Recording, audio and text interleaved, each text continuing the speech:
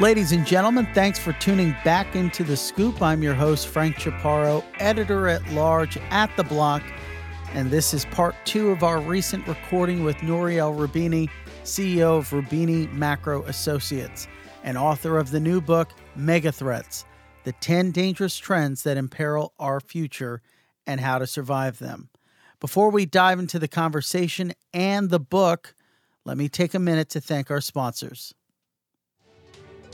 Get ready for Season 3 of the Tron Grand Hackathon 2022 with a total of $1.2 million in prizes across Web3, DeFi, GameFi, NFTs, and the newly added Academy and Ecosystem tracks. The wait is over. Tron Grand Hackathon presented by TronDAO. To learn more, visit trondao.org.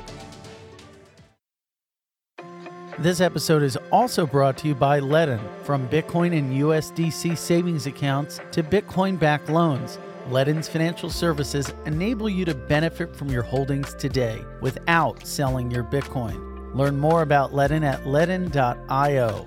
Ledn, where your digital assets come to life. All opinions expressed by hosts and podcast guests are solely their own opinions and not necessarily those of The Blocks. Podcast guests may have taken positions in the assets or other matters discussed in this podcast. This podcast is for informational purposes only and should not be relied upon as a basis for investment decisions. For full terms, visit theblock.co/terms-service. Nouriel, outside of the United States, countries have to grapple with the rising price of the U.S. dollar. It's really hitting various regimes hard.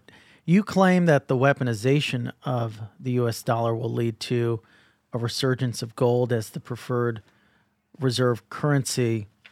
How do you see that panning out and over what time frame? Are we at the breaking point yet where folks are going to start transitioning?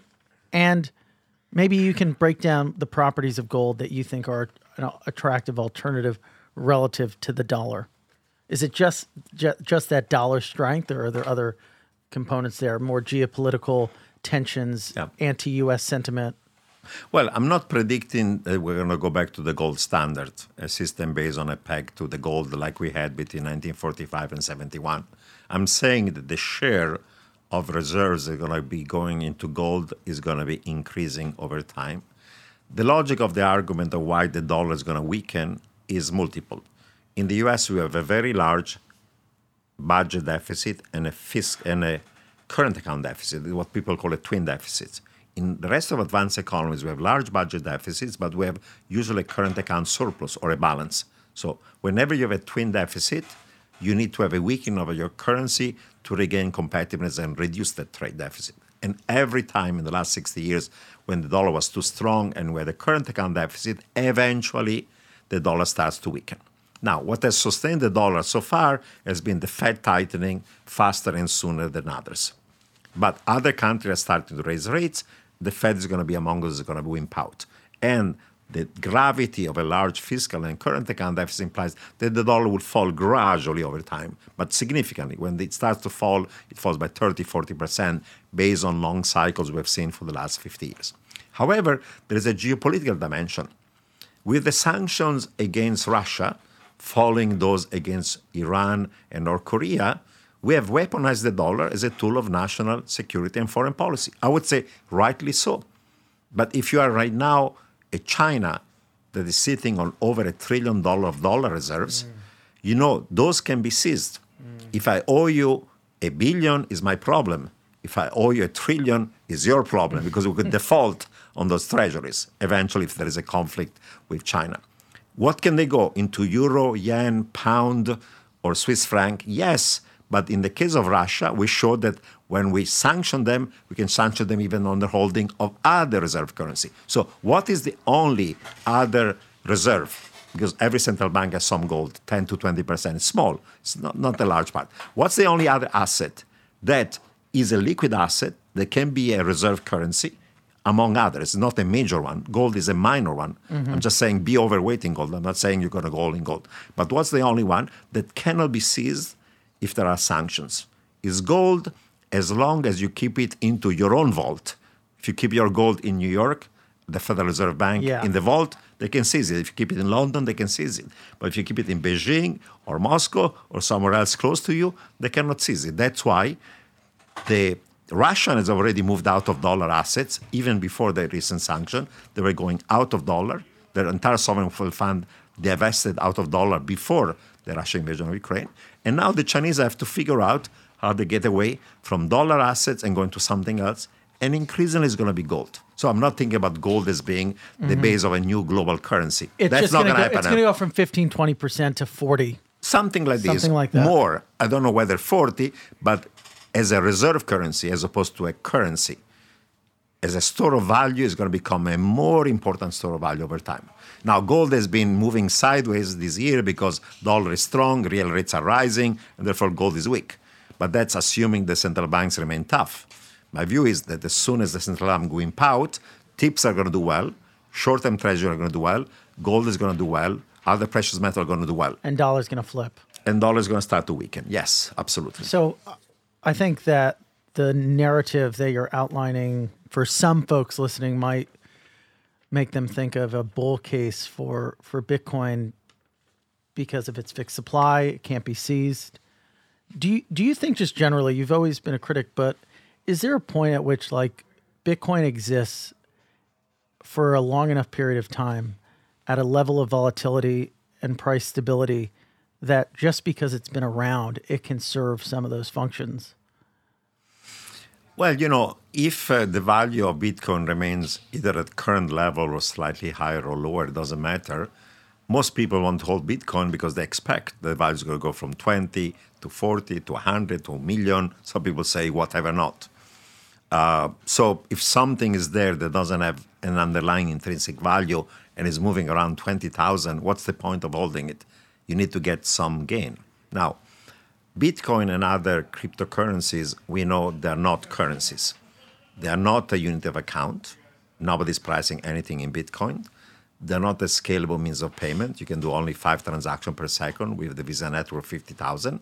They're not a stable store of value. Yeah, it's definitely not. Very volatile. That's why I go to all these crypto conferences. They never accept Bitcoin as payment for the conference fees. Why? Because your entire profit margin, 10, 15%, can be wiped out overnight if you're holding Bitcoins. They're not stupid. But they'll they take want dollars. USDC. Huh? They'll take USDC or a stable coin. Yeah, but the great innovation in crypto, people say, what's the great big killer app? They say stable coins. Mm-hmm. What's stable coins? It's a fiat currency. The whole point about crypto is fiat currencies are going to be doomed because of inflation, debasement. You're going to hold something, it's going to be doomed because of inflation. So that's the great innovation. I mean, stable coin, that's a revolution. I mean, come on. It's quick. And it's going to be, by the way, fully regulated. Any stablecoin US has to have a bank license, have massive liquidity, no maturity mismatch, capital, everything. It's a bit narrow bank. You have to pay interest on the borrowing. You have to pay you make money on the lending. You don't have to. You're not going to make money. But you don't have to kick. They don't have to kick back the interest rate or the yield rather that they get in from that money sitting in a bank. Like Circle's printing money because they don't have. It's almost like you can think of these structures as like a mutual fund where they're not giving the end user a yield. They're not going to make money because to borrow money, you have to pay the overnight interest rates, whatever, 4% on a 1 year. Suppose you invest everything into a 1 year treasury safe, then you make 4%, you pay 4%, you cannot make a profit because it's a narrow bank. As interest rates rise, these stablecoin issuers are making tons of money. They're printing it. They're printing it because right now they're not paying interest as much on their borrowed money. Eventually, nobody's going to want to have a stable coin that pays 0 interest rate when you can get 4% for your deposit in the bank. You might as well go for the traditional deposit. So that arbitrage is not going to work. Eventually, a narrow bank, by definition, doesn't make money. You can make money on some transaction fees of some sort. That's what they hope. In their business plan, actually, is the transaction fees, treasury management, and whatever not, that is the fee money. It's not really there is no intermediation margin by definition because there is no maturity mismatch. Banks make money because you borrow short, you lend long, and there is a yield curve. That's where you make money. If it's a flat yield curve, you cannot make money. You can make pennies. Do you think that there's a tailwind in developing countries sort of adopting Bitcoin? No, the one case that has formally adopted its legal tender we know is going bankrupt. I mean, El Salvador literally is going bankrupt. They were already having massive amounts of debt. Now they borrow in Bitcoin. The IMF and everybody told them, you guys are crazy. You have this lunatic of a president. He's a total lunatic. This country, I can make you a bet. You want to bet $1,000, $10,000, is going to default on his debt in the next 12 months. You want to make a bet? Yes. Okay. Next 10 months, I'll take the other side. Can't believe I'm taking the other side of El Salvador defaulting. I thought there was one part of the book where you kind of were reflecting on the GFC, and you said that a lot of the folks who basically thought you were crazy at the time said you relied more on intuition than you did maybe like hard data or quantitative analysis. Back then, right, there was this gap between what the rating agencies were saying that these mortgage-backed securities were worth and the actual sort of makeup of those financial instruments, right? If you looked at them, they'd have a A rating, but the mortgages were crap, complete garbage. Where do you see similar sort of like dichotomies or examples of cognitive dissonance between what the data and the underpinning raw makeup of certain things is relative to the impression that we have in the market? Where are people in a similar situation as before the GFC, where you had these derivatives that were viewed as not risky, but inherently comprised of very risky assets? What are maybe a few examples that where you see something similar today, like a gap or a chasm between the reality and what people think is the reality? Does that make sense? No, it makes total sense. Make total sense. You know, during the GFC, the problem was excessive leverage of households, mortgage and debt and so on, and banks will lend to households in mortgages. Today, the problem is more with the corporate sector and shadow banks rather than formal banks. Okay, so the zombie companies? Yeah. What's the data on that? I think you mentioned in the book, but... Yeah. Okay, so let me give you the following explanation. Before the COVID crisis, the Fed was writing every few months a financial stability report. Mm-hmm. And them, and also in Europe, the warning sign was the amount of leverage and debt of the corporate sector, mostly high yield and fallen angels. Fallen angels are those who used to be investment grade, but now they've been downgraded just to below investment grade, and they're beginning to be like junk bonds. Mm-hmm. And everybody worried about it in the US, in Europe, in advanced economies. Then, paradoxically, during the COVID crisis, those zombies not only did not go bankrupt, but they were rescued because we bought even high-yield bonds and we backstopped every business in the economy. So those zombies survived and they borrowed even more. And the excesses were high yield, they were fallen angels, were leverage loans, were CLOs that were the equivalent of the CDOs toxic in the financial crisis, and these covenant-light instruments that had very, very weak covenants in case you were defaulting and so on. That was a massive debt problem that became much bigger during the COVID crisis. Now, instead, interest rates are rising, and the stresses are going to be exactly high yield, some high grade, fallen angels. The entire CLO market right now, that was booming for most of the year, is shutting down right now. The spreads are through the roof. The entire leverage loan market is shutting down. There is already a massive squeeze in credit markets. And we don't have we're only slack. the beginning. Yeah, we don't have the slack to bail them out this time. No. There's zero slack. We don't, because we have to raise interest rates. The Fed is only at 3%. The markets are pricing that the Fed by next year has to go to 5% Fed funds rate. If the Fed funds is at 5%, 10-year treasury are going to be around 6+. Credit spreads are going to be double digits. They're already closer to double digits right now. They're going to be much higher. So those zombies are going to have a shock to their balance sheet because of the debt servicing ratio, and they'll have a shock to their income statement, P&L, because those were the zombies that borrowed too much because they didn't have enough income and revenues and they were over-borrowing. So you get a perfect storm of the P&L and balance sheets hitting you. They're going to go crashing. Have you seen how Coinbase's bonds are trading? It's pretty bad. I mean, they're basically trading as if the company will be bankrupt in a year. Absolutely the case. And if I do understand, actually, the assets that Coinbase manages for you in a situation of bankruptcy may not be essentially safe, right?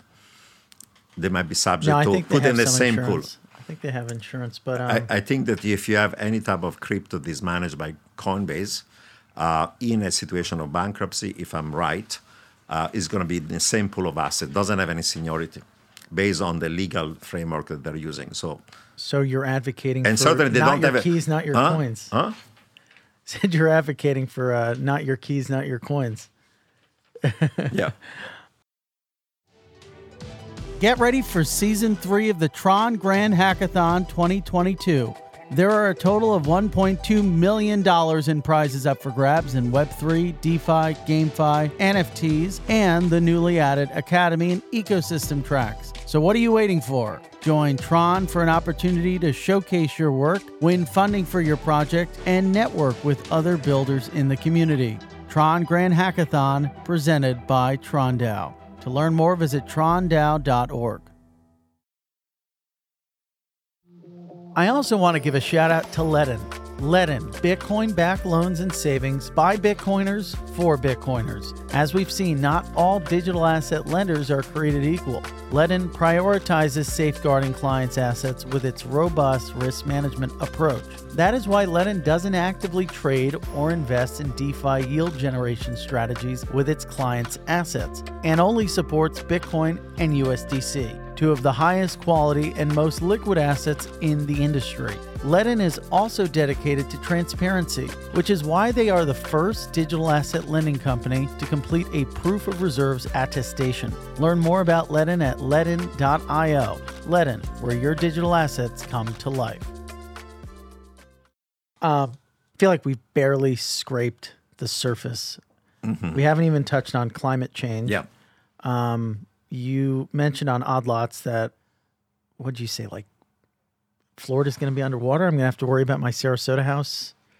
Or actually, I'm 3 miles from shore, so maybe it'll be beachfront property soon. Well, today in Florida, if you are literally on the shore, you cannot get any more essentially flood insurance and home insurance in general. And this is what's going to hit the housing market in your view, because there's the argument, the sort of bull argument for the housing market is that folks that locked in these low rates, they're not going to want to sell.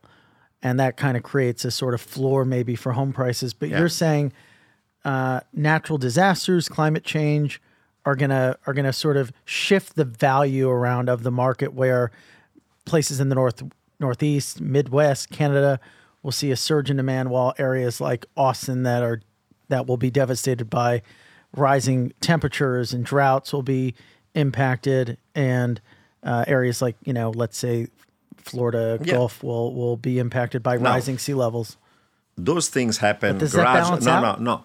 Those happen gradually over time. In the short run, the bust of housing is going to come from the fact that mortgage rates are rising, and whether you have a variable rate or a fixed rate, as long as you buy a new home or you try to refinance, you're not going to be able to afford your home.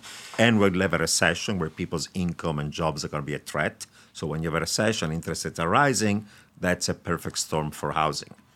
In past recessions, we had a recession, but we're cutting interest rates. This time around, we entered a recession, and unlike GFC, we're raising interest rates. So it's a double whammy for anybody who wants to be a homeowner. Either you already have a home or you want to buy. That's why new home sales are dropping like a stone. Then over the next 10, 20 years, we'll have the effects of climate change. And the point I make in the paper is that there are studies, MIT, charts of the US. The two coastlines, because of sea rise levels, are going to be increasingly flooded. The East Coast, because of the hurricanes, is going to be a threat, starting with Florida, Texas, Louisiana, but also the Northeast. You have in the West a drought that is a decades-long drought that just started from Colorado, California. It's getting worse. There is no water. 1/3 of all vegetables, 2/3 of all fruits and nuts in the U.S. are produced in California. The farmers are selling their water rights. And with droughts, you have wildfires that are becoming bigger and worse every year. And then you have the Mississippi River Valley, where there is increased flooding. So if you project over the next 10, 20 years, given the current trend of climate change, a good third of the U.S. is not going to be habitable. You'll have a massive migration. And I say People went from New York to Florida, and they went from San Francisco to Austin because of all the reasons, the taxes, the good weather, and whatever not. However, if you are thinking about it rationally and where you should be, there will be a reverse migration towards the Midwest into Canada. That's going to happen gradually because today you cannot get home insurance along the coastlines of the United States where there is massive flooding or hurricanes and so on. You cannot get a 10-year mortgage, period, because you don't have home insurance. Yeah. That's been a headache for me with the storm. Well, you're three miles away from the coast, but your home was also partially maybe damaged. Yeah, right, there by were the some storm. issues. The AC was messed up. Okay, but it was not severe. Not severe, no. But It's if you're in Fort Myers and so on, oh my God, got really crazy. Yeah. Tell you a funny By story. the way, every time in the past, by the way, when we had these storms, first we had FEMA insurance, flood insurance that was totally subsidized. Now they're going to make it market rate because we cannot anymore have people keep on rebuilding in the same floodplains and the same hurricane area. And we had another big bailout. You know, when it was Sunday, 50 billion, was the other one, 50 billion. We cannot afford having every time there is a hurricane, 50 billion here, 50 billion there, and FEMA mispricing insurance. And that's going to be really changing the behavior of people. You kept on rebuilding in the same place where there's another hurricane. You didn't care. The government's going to pay. It's going to bail me out. That party is over. You have to start moving. Problem with the You have to commons. start moving. Yeah. What's the definition of insanity? I'll tell you a funny story about my grandmother. Her condo building was really impacted hard by the storm.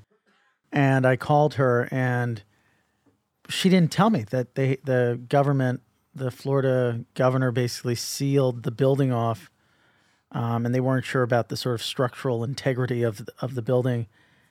And I was like, no, like, why are you not more concerned? She goes, Frankie, I have an insured. I hope that building tumbles into the ground. And I was like, but what about, like, you know, your pictures of your mother, or like your jewelry and gold bars from Italy? She goes, oh, I grabbed all that, but if the building collapses, how's the insurance company going to know if it's in the rubble or not? I got this 85-year-old woman's just like giddy about committing insurance fraud. But you have to appreciate her. Those people were in that building in North Miami. About 100 of them died. That was crazy. And that, by the way, is That a was cannery. crazy. No, it's not crazy. It's a cannery in a gold mine because it's literally a sign of thousands and thousands of other buildings going to collapse. Or if they're not going to collapse, they're not going to be Is that in the habitable. book? Well, I speak about it, of course. I missed that part. Well, I speak about environmental damage destroying most of real estate. I mean, the banks are asked to do stress tests on stranded assets because of climate change, but most of it is energy and other stuff of that sort, right? The shocks to the big oil. They haven't done yet a true stress test on what's going to be the impact on commercial residential real estate of global climate change. Not the Fed has not done that. So we already have $1 trillion of stranded assets because of energy. You'll have probably several $1 trillion of stranded assets in real estate once you measure correctly the risks. Okay. It's not even in the stress test of the Fed. Literally, nobody's done that work. Because until now, you didn't have the data. Now you have data, big data, the level of every single building in the United States, in every town, in every county. Big data. There are some providers, and you can layer those data and figure out what's the risk of a hurricane, flooding, blah, blah, blah, and so on. And that risk is increasing. And that's what we're trying to do right now. We're using those big data to measure for every public REIT what's the risk, and therefore what are those that are resilient. So can that go into the ETF? You identify, sort of baskets of property that will be on the lower end of that risk spectrum as a hedge of sorts. That's interesting. Yeah, we take every REIT in the United States, and for every REIT, you can know exactly every asset in the REIT, and you can measure the environmental risk to those assets one by one, and therefore you can have a portfolio of public REITs that should be doing well with inflation and the basement, but they're going to be disaster if you're exposed to the part of the country that are at risk because of climate change. But because of those data, you can choose and select them and incentivize them to go into safer assets. Yeah. I guess we can maybe close out with geopolitical risk. I hope this isn't an overstatement, but I guess maybe the more optimistic aspect of your take on this is that we're maybe entering a Cold War 2.0, but will that necessarily result in hot wars between global powers in this new multipolar situation?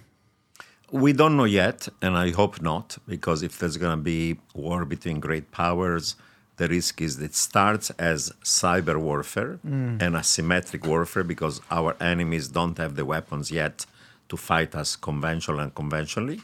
But then it ends up into a conventional warfare, like this happened right now in Russia, Ukraine, and that unconventional warfare can end up into unconventional use of essentially nuclear weapon or other weapons of mass destruction.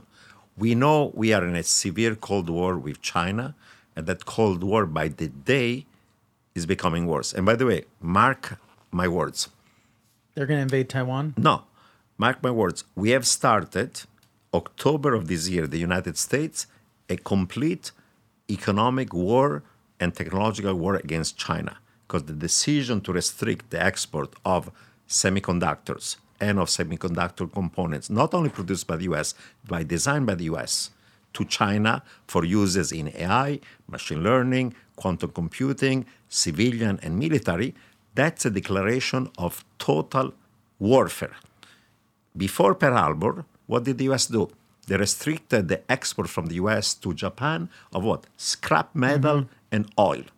And that was so much of a threat to Japan that they attacked us in Pearl Harbor. Okay? Now we're doing something to China that is much more severe. This is just an escalation. Before it was just Huawei, ZTE. This is every tech firm in China is not going to have access to this. And not only stuff that we produce, but also things that Europeans or people in Taiwan or Korea produce as long as there is a US design. This is something that China is going to react. This is the beginning of something that was a Cold War that becomes nasty. And that's the beginning of the Chinese then taking other action. They're going to escalate the conflict with the United States. By the way, in Taiwan, 50% of all semiconductors in the world are produced by Taiwan, 80% of the high end. If there is even a blockade of Taiwan, let alone an invasion, or if they bomb those factories, it's an economic disaster. Because we saw what happened during COVID, where just a lack of supply of 5% of chips implied that entire factories of cars and other shut down. Chips today are more important than oil for the global economy, because without chips, you don't produce anything. Can't make and that's anything. that's the hot spot right now. And we are on a collision course with China. That's why Eric Schmidt and Eric Kissinger wrote that book about fighting the battle to win AI, machine learning, computing, quantum, and otherwise. Because if we don't do it, China dominates not only the industry of the future, but it's going to be the biggest military power in the world. We're in a rock and a hard spot, because the more we accelerate our that's why into AI, it only will expedite or hasten that path to that more dystopian future. But if we don't, then China wins, and then we have a geopolitical issue and an AI issue. We have no choice but essentially trying to contain China in its attempt to dominate the industries and the military powers of the future. But that leads to a collision course where this Cold War becomes colder, and even just the economic warfare can be perceived by China as a threat to their economic livelihood. And the same way in which the Japanese attacked us in Pearl Harbor because not having US oil and scrap metal was a threat, the Chinese are going to react in different ways. And that escalates the time at which they may try to take over Taiwan. The US Defense Department the other day made a statement that now the Biden administration fears, this was the head of the US Navy Command, that the US fears that China is going to try to take over Taiwan by 2024. Okay, we're late 2022. Could be as early as a year from now.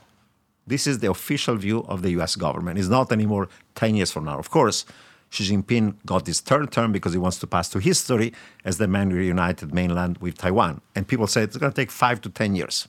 Now the entire, essentially, timeline community is front-loaded, because if the Chinese wait 5 years, we're going to arm Taiwan to the point in which they cannot essentially take it over.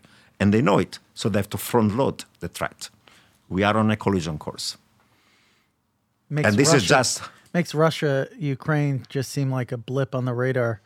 It could be a blip in the radar, or in the next 3 months, Russia could use tactical nuclear weapons against Ukraine I because think they just wear each other out, though. I think there's an argument to be made that maybe it ends up like a North Korea, South Korea situation where they reach that demilitarization zone. None of them are really advancing, and they just establish a quasi border of sorts, and just that's what exists. the best scenario in which is one in which you have either de facto or formally a ceasefire, and certainly by the time of the winter, the conflict is going to stop. But suppose that the Ukrainians, within the next month, they take over Kherson, that has a symbolic value for the Russian, and more tank. At that point, the Russian might decide the only way to stop essentially the Ukrainians, because we cannot do it conventionally, is by having a tactical nuclear weapon that's going to wipe out some of the Ukrainian division on the field.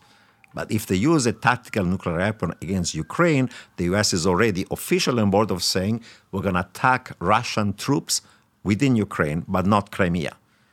There's never been a situation in which a U.S. soldier killed a Russian or vice versa, even during the depth of the Cold War. If you start having an attack by the U.S. against Russian troops, that's the beginning of a conventional conflict that involves all of NATO, and whether that conflict remains conventional as opposed to become unconventional is anybody's guess. And that is a risk in the next 3 months before the winter sets in, and then, of course, there'll be some freezing of the hostilities. We hope that the hostilities freeze, there is a ceasefire, but before that happens, there is a tail risk that is rising of an escalation. That's pretty scary. Well, it definitely makes me feel worried.